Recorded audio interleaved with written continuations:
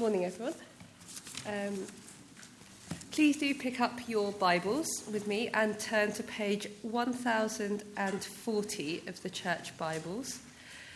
Today's passage is from Luke chapter 9, verses 57 to 62. That's page 1040, Luke chapter 9, verses 57 to 62.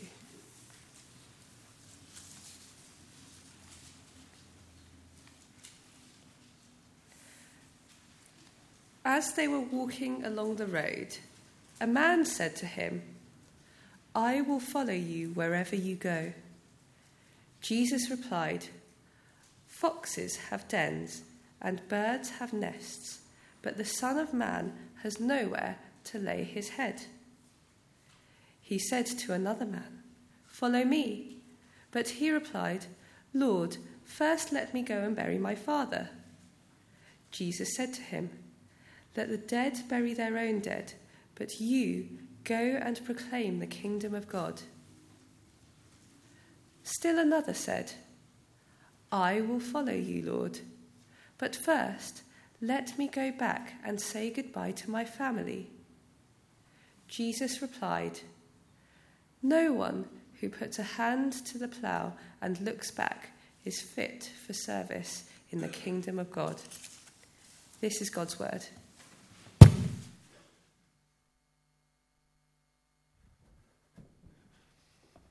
Hello. Why is Jesus so harsh? Reading those words, I'm sure a few eyebrows will have just been raised. Imagine someone after this service taps you on the shoulder and says, "I want to become a Christian."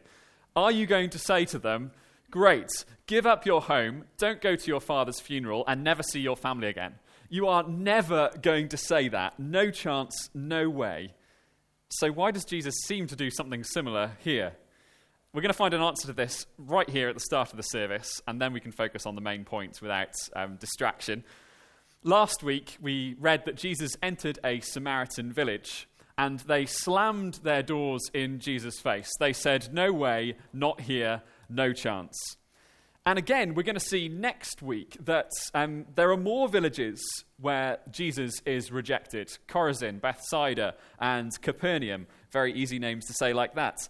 We're going to read Jesus saying in verse 16, "Whoever rejects you, rejects me. But whoever rejects me, rejects him who sent me." So before these three encounters this morning, and after these three encounters this morning, the theme, the context is rejection. Why does that matter?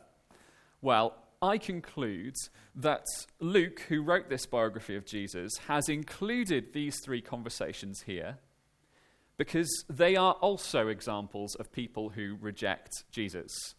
Just so you know, sometimes the events in Gospels are organized by theme rather than order of time. These people, especially the second two, they're not genuinely seeking Jesus. They're desperately looking for excuses. This is the way to view these three conversations. They're not genuinely seeking Jesus. They're desperately looking for excuses. So go back to imagining a person tapping you on the shoulder at the end of the service. This time they don't say, "I want to become a Christian." This time they say, "I would become a Christian, but such and such is more important to me." The way you reply to that person is going to be very different to the way you reply to the genuine seeker. You may even rightly sound harsh or blunt. I'm satisfied that this is the reason why Jesus replies the way he does here. These are people who aren't genuinely seeking Jesus. They're desperately looking for excuses. And I'm persuaded of this because we're in this kind of mini section on rejection.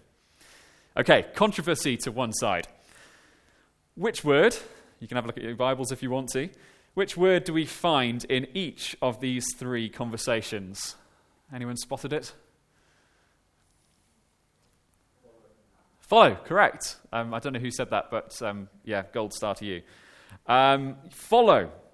Verse 57 opens with Jesus and his disciples walking along the road. And we know from last week that This is the mercy-paved journey towards the cross.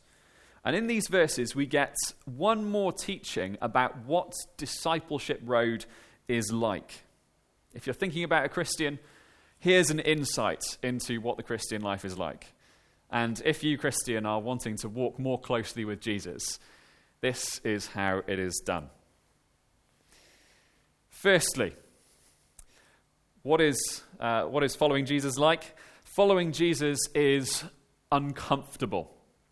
That's our first point, and we'll put verses 57 and 58 up on the screen. Thank you. As they were walking along the road, a man said to him, "I will follow you wherever you go." We don't really know any details about this man. The only thing that stands out, I think, is his enthusiasm. He's like a teenager that's just discovered the Beatles. I picture him like bouncing on his toes with excitement. "I will follow you, Jesus, wherever you go."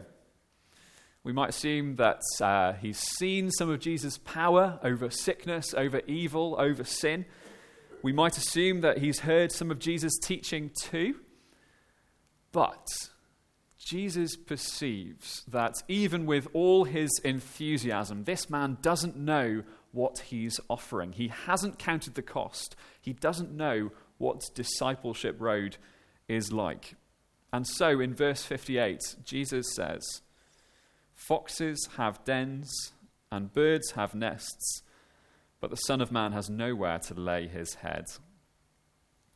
Maybe you know, maybe you don't know. The Son of Man was a phrase that Jesus often used to refer to himself. He did this to show that he was the fulfillment of prophecies in the Old Testament. Prophecies from places like Daniel 7, where the Son of Man is a human being who's given the glory, power, and worship of God. This figure would judge the world and reign over an everlasting kingdom. So by Jesus referring to himself with this title, the Son of Man, he's pointing to the fact that he is God. But it's a grand title in a very humble sentence, isn't it? Jesus, he's the Son of Man, he's God, and yet he has less than a fox has. He has less than a bird has. Dens and nests, they're the homes of foxes and birds, respectively. But the punchline isn't, but the Son of Man doesn't have a home. It's actually even worse. The Son of Man doesn't even have somewhere to rest his head, to lie down and sleep. You know what it's like after a long day. Your head is full of fog. Every single bone is aching. Your eyelids are just unbelievably heavy. But to sink back into a soft pillow on your bed, it just feels great. Such a relief. The Lord Jesus Christ, though far more deserving than us, though carrying far heavier a burden than us, doesn't even have this.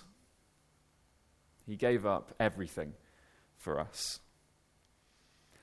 One cold December night in 2009, if you had crossed Blackfriars Bridge in the city, you would have noticed a few homeless people sheltering behind a wheelie bin in the cold. And of course you'd feel for them. How awful to sleep rough like that. But you probably wouldn't have noticed anything out of the ordinary. Does anyone know who it was that was sleeping there in 2009 among the homeless? No? I see Prince William being mouthed at the back there. Absolutely right. Prince William, he left the palace, and for one night he knew what it was to have nowhere to lay his head. The Lord Jesus did that in far greater measure. Not just for show, not just for a night, not just to sympathize with us, but to save us. To quote God's word, 2 Corinthians 8, "You know the grace of our Lord Jesus Christ. Though he was rich, yet for your sake he became poor, so that you, through his poverty, might become rich." What a saviour. But why is Jesus saying this to the enthusiastic man we've just met on the road? Jesus is in effect saying, are you sure you want to follow a homeless person? If Jesus was homeless and had nowhere to lay his head, then those who go in the same direction as him can hardly expect a life of ease. We need to hear this. Following Jesus is uncomfortable. If you're thinking about becoming a Christian, brilliant, you're in the right place. But don't expect the Christian life to be easy. If you, Christian, are wanting to walk more closely with Jesus, you're going to have to say goodbye to the comfortable life. In different times and places, Christians have had to turn their backs on material comfort. Yet, even in our setting, there is a fundamental comfort that we have to say goodbye to. To follow Jesus, even for us in comfortable Banstead, means homelessness. The Christian must embrace that this earth, this village, the roofs over our heads are not our homes. When we walk with Jesus, we step forward against the pressing tide of popular opinion, and we will not compromise. When we walk with Jesus, we invest our time and our money in the kingdom of God, not in our own temporary comforts. When we walk with Jesus, we choose to embrace the uncomfortable now for the sake of heavenly comfort later. Following Jesus is uncomfortable. Secondly, following Jesus is urgent. Following Jesus is urgent. And we'll put verses 59 and 60 up on the screen this time. Unlike the first encounter, this time it's Jesus initiating the conversation. Can you see that there? He said to another man, "Follow me." But he replied, "Lord, first let me go and bury my father." Remember what I said at the start. This isn't a guy caught in a tricky dilemma, torn between two things he really wants to do. This isn't a guy who really wants to follow Jesus.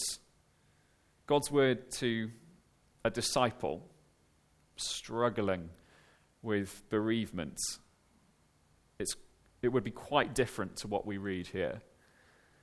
If that's you this morning, struggling with that situation, I am sorry.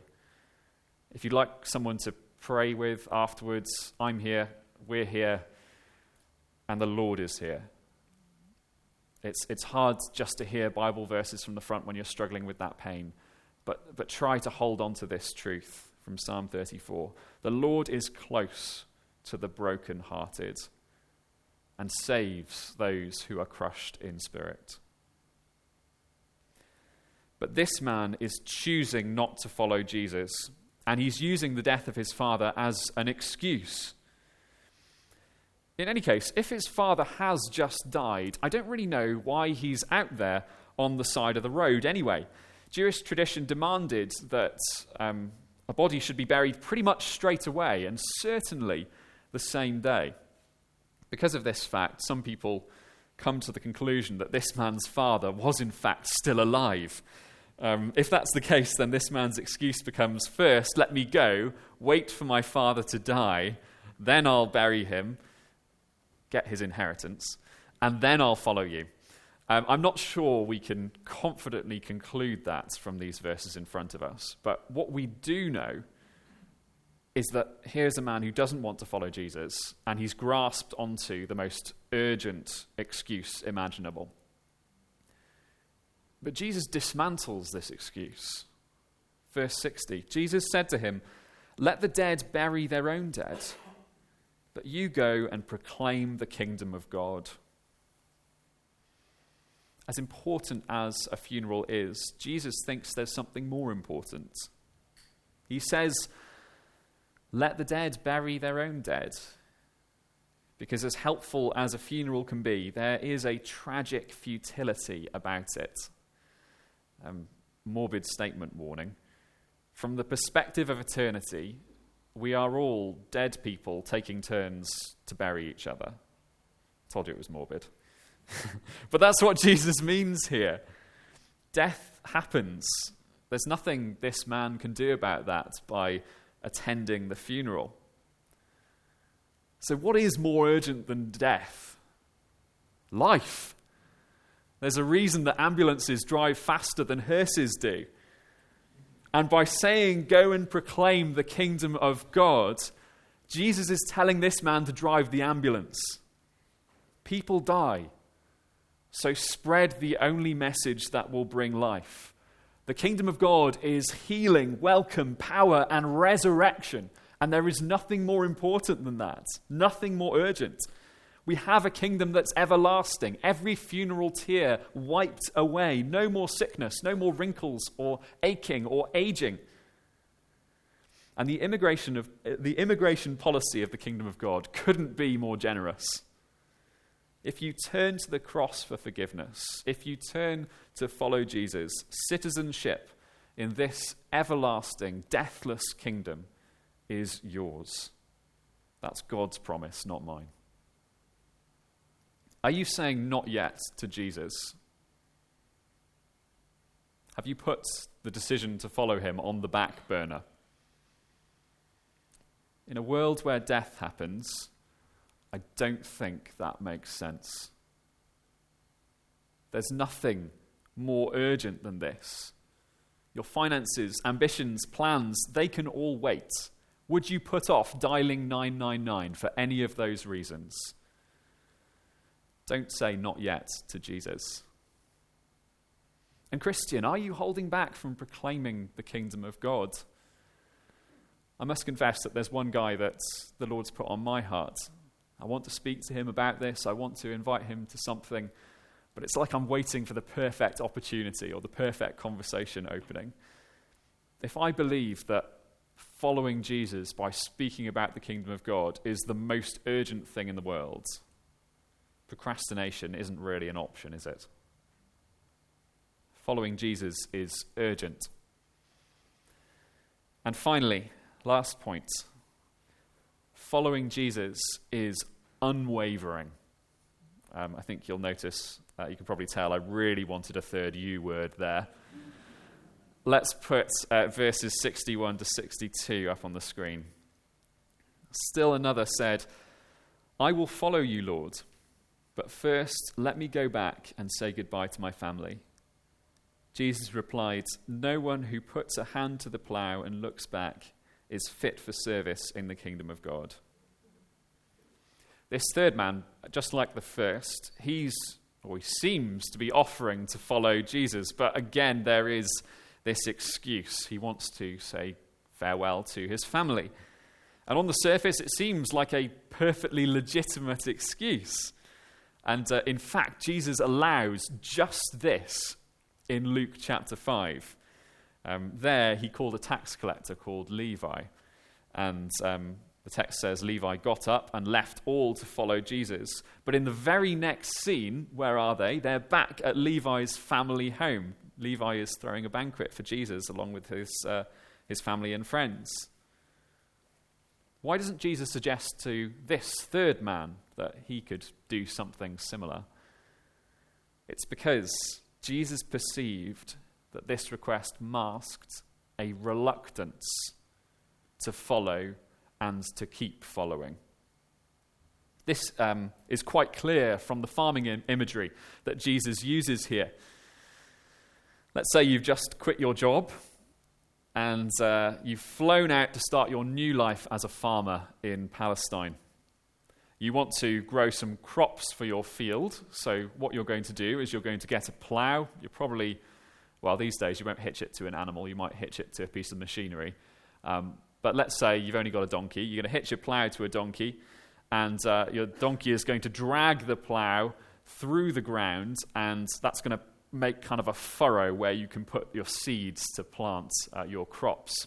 But the thing is, in Palestine, the ground is really rocky, and if the plough is just left on its own, it's going to waver all over the place. So what you're going to need to do, now that you've quit your job to become a farmer in Palestine, is have a hand on that plough. Keep it going in a straight line, and you've got to focus. You've got to keep going in the same direction. You don't want a wiggly, wavy furrow. You can't drive forwards if you're looking backwards. And that's what Jesus is saying here. Just like in a field in Palestine, so in the kingdom of God, you can't plough a straight furrow if you're looking behind. Taking that approach to service in the kingdom of God will not do. So Jesus warns this person that he just can't do it this way. He can't have his hand on the plough and his eyes on his old life. He can't try and hold on to both things at the same time. The only way he'll keep going is by giving Jesus his full, undivided focus. If you want to follow Jesus, don't look back. We can't plough wonky furrows in the kingdom of God. Instead of having a divided priority between serving Jesus and serving your family, why not serve Jesus by serving your family? Why not serve your family by serving Jesus? Ask our Lord to lead Discipleship Road straight through the door of your house and into your family life. Then it's not a choice of serving one or the other. Serve your Lord Jesus by speaking God's word into your family life. Serve the Lord Jesus. Focus on him by changing the conversation topic around the dinner table. Serve the Lord Jesus. Follow him undividedly, wholeheartedly by praying with members of your family. Following Jesus is unwavering. Let's bring all of that together. Following Jesus, it's uncomfortable, it's urgent, it's unwavering. I think when we see all of this together, we get one more impression about what Discipleship Road is like. It's really demanding. It is really demanding. And yet, let's remember that what Jesus asks of us is far less than what he went through for us. He went through a more difficult road than any of us will ever face. And remember that though this road is demanding, it is 100% worth it. Yes, Discipleship Road for Jesus led him to the cross, but it led him to resurrection life and heaven on the other side. And so, if you will count the cost, if you will follow Jesus, you will take that same path. Yes, it will be hard, but it will be 100% worth it. Eternity with your Father in heaven forever. Let's pray.